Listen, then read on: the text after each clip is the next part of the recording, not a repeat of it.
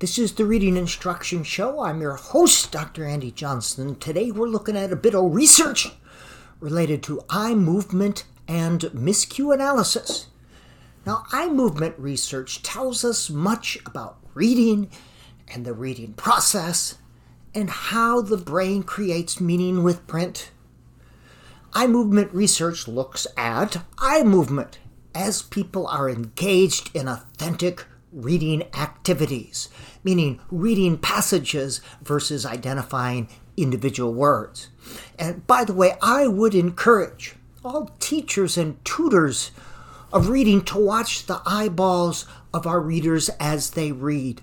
This provides good data if you know what to look for. So let's take a look at our eyes as we read.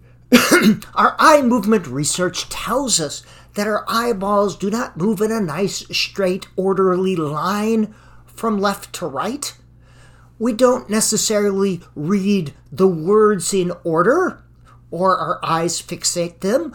Our brain just tricks us into thinking it's so. So let's look at a few important terms. First, saccades are the skips that the eyeballs make as they leap about from word to word and over words. Our eyes skip about like a hummingbird, and about 40% of the time we skip right over words as we're reading. Fixations are where our eyeballs stop. Boop! And here's the thing about fixations. We only clearly see that which our eyeballs fixate on. Our eyeballs take little snapshots, and regressions are the backward movements our eyeballs make while reading. We go back to recheck a word or a phrase, and we tend to do this more often with complex expository text. And think about your eyeballs now as you are reading, how they go back, especially when you're reading complicated stuff. Now we have three perceptual regions: the foveal, parafoveal, and peripheral. The foveal comprises only 1 to 2% of your total visual field. It's the only visual region in which we can see clearly. It's about the size of a grape at arm's length, and we can see as we read only 6 to 8 letters clearly if we're using normal size text. The parafoveal extends about 15 letters outside the foveal, or out to about 24 letters from the fixation point. Here, we can perceive things, but not clearly. This is like the line at the optometrist that you had to stop reading because you couldn't make out any of the letters. And the peripheral region is everything else that's fuzzy. Now here's the thing about fixations. As I said before, we can only clearly see that which we fixate on. So what we think of as reality is, in a sense, a series of snapshots our brain is making that's played back like an old movie reel. Snapshots back to back that occur so quickly that our eyes think it's one, our brain thinks it's one constant thing. As we look at anything, our eyes are constantly moving about. They don't stay still. They take little snapshots, and your brain fills in the blanks. Now, think about this. Even when you think you're staring straight ahead, your eyeballs are dancing around. Think about this next time you're driving down the road or on the freeway. You think you're looking straight ahead, but concentrate on your eyeballs. Don't do it too long, you'll be very distracted. But notice as you're looking straight ahead down the road, your eyeballs are actually dancing about. That's the fixations. They're creating little snapshots because we can only see clearly that upon which our eyeballs fixate, which is 1 to 2% of our total vision. So when we read, our eyes fixate on only 60% of the words on the page. That means we skip right over about 40% of the words. Now, about 80% of the content words are fixated, and only 40% of the function words. Function words are like in and of and the. The content words are the important words that are needed to create meaning, the big words, So between 5 to 20% of the content words receive more than one fixation, depending on the reader's familiarity with the words or concepts or text structures. If we're reading about new stuff, that means we tend to go back. We have these regressions. Why am I saying that? Clearly what's in our head is directing our eyeballs as we read. Now here's the question I give unto you. With the very small in-focus viewing area, how are our brains able to read more than 10 words per minute? The answer? The reader uses minimal letter and word clues. Our brain is filling in the blanks. Our brain uses syntax and semantics to make micro predictions as we read. The brain is a meaning-making machine. It's looking for patterns. It's looking to create order out of chaos. And our brain is creating meaning as we read, not sounding out words. So in order for our big human brains to operate efficiently, it takes in only the salient elements and fills in the blanks. Now, during the act of reading, readers gain information from the parafoveal as to what the next word might be. This is done by using context or semantics and syntax, which is grammar and word order.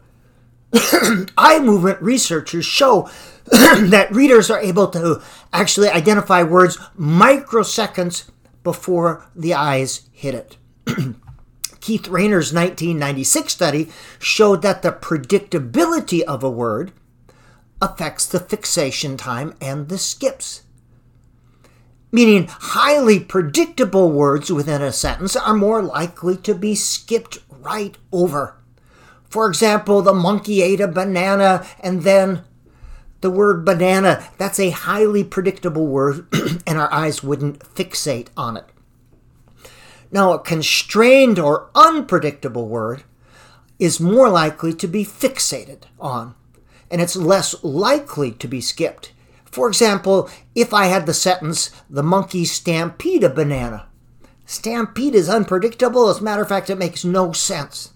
And our eyes would tend to fixate on that, and we'd probably regress back and forth and say, what? Stampede? That doesn't make any sense.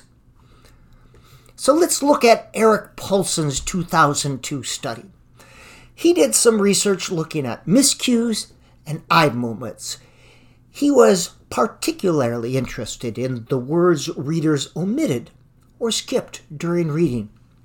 Now, a miscue is when what the reader says does not match what's on the page during oral reading. And there are 4 kinds of miscues. A meaning disrupting miscue means it disrupts the meaning of the sentence and it doesn't make sense.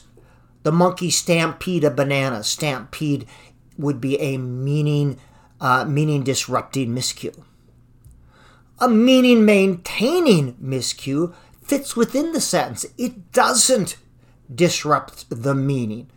If I said the monkey consumed a banana instead of ate, that's a bad example, but it doesn't change the meaning of the sentence at all. The third type of miscue is a grammatically correct but meaning disrupting miscue.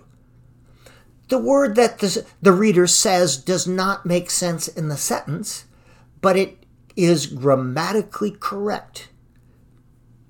This is an indication that the syntactic cueing system is at work, and that is good. A self-correction during oral reading is when the reader makes a miscue, pauses a little bit later on to check if it makes sense, and then goes back and corrects it. This is called metacognition. And this is a mature reading behavior. This shows us that the semantic cueing system is at work. So, Paulson found some interesting stuff.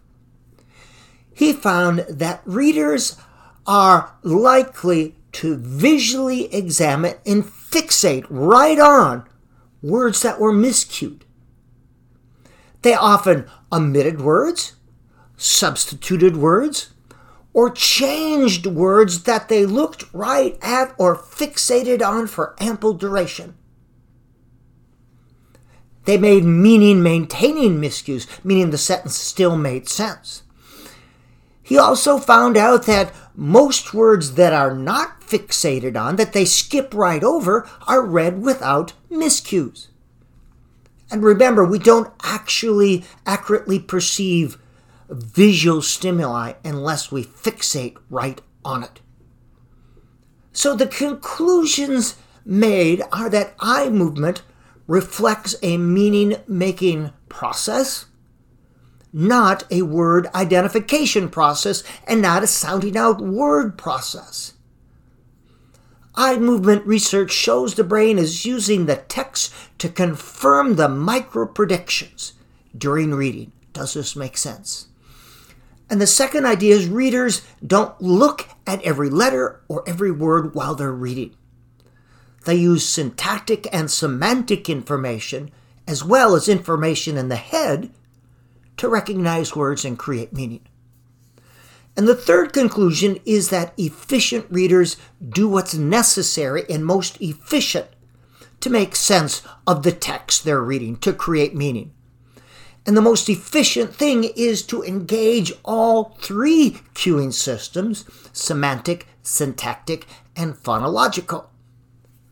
The least efficient would be to engage just the phonological. Sound it out. Sound out every word. That is the least efficient. So, two big ideas here to take from this. Effective reading instruction should reinforce the way the brain creates meaning with print and not some artificial way. Yes, there should be some letter sound instruction, but the brain, it naturally wants to look for patterns. So this letter sound instruction should use large unit phonics where you look for letter patterns or word families. Phonograms, that's large unit instruction. You should include close and maze activities that develop the semantic cueing system, and you should include writing and sentence mix-up activities to develop the syntactic cueing system. That reflects how the brain creates meaning with print. And big idea number 2, any reading program or curriculum is a tool. And any tool's effectiveness is dependent on how it's used. So if you bought an expensive new program that really doesn't reflect how the brain creates meaning with print, adopt and adapt. This has been the Reading Instruction Show. As always, I'm your host, Dr. Andy Johnson.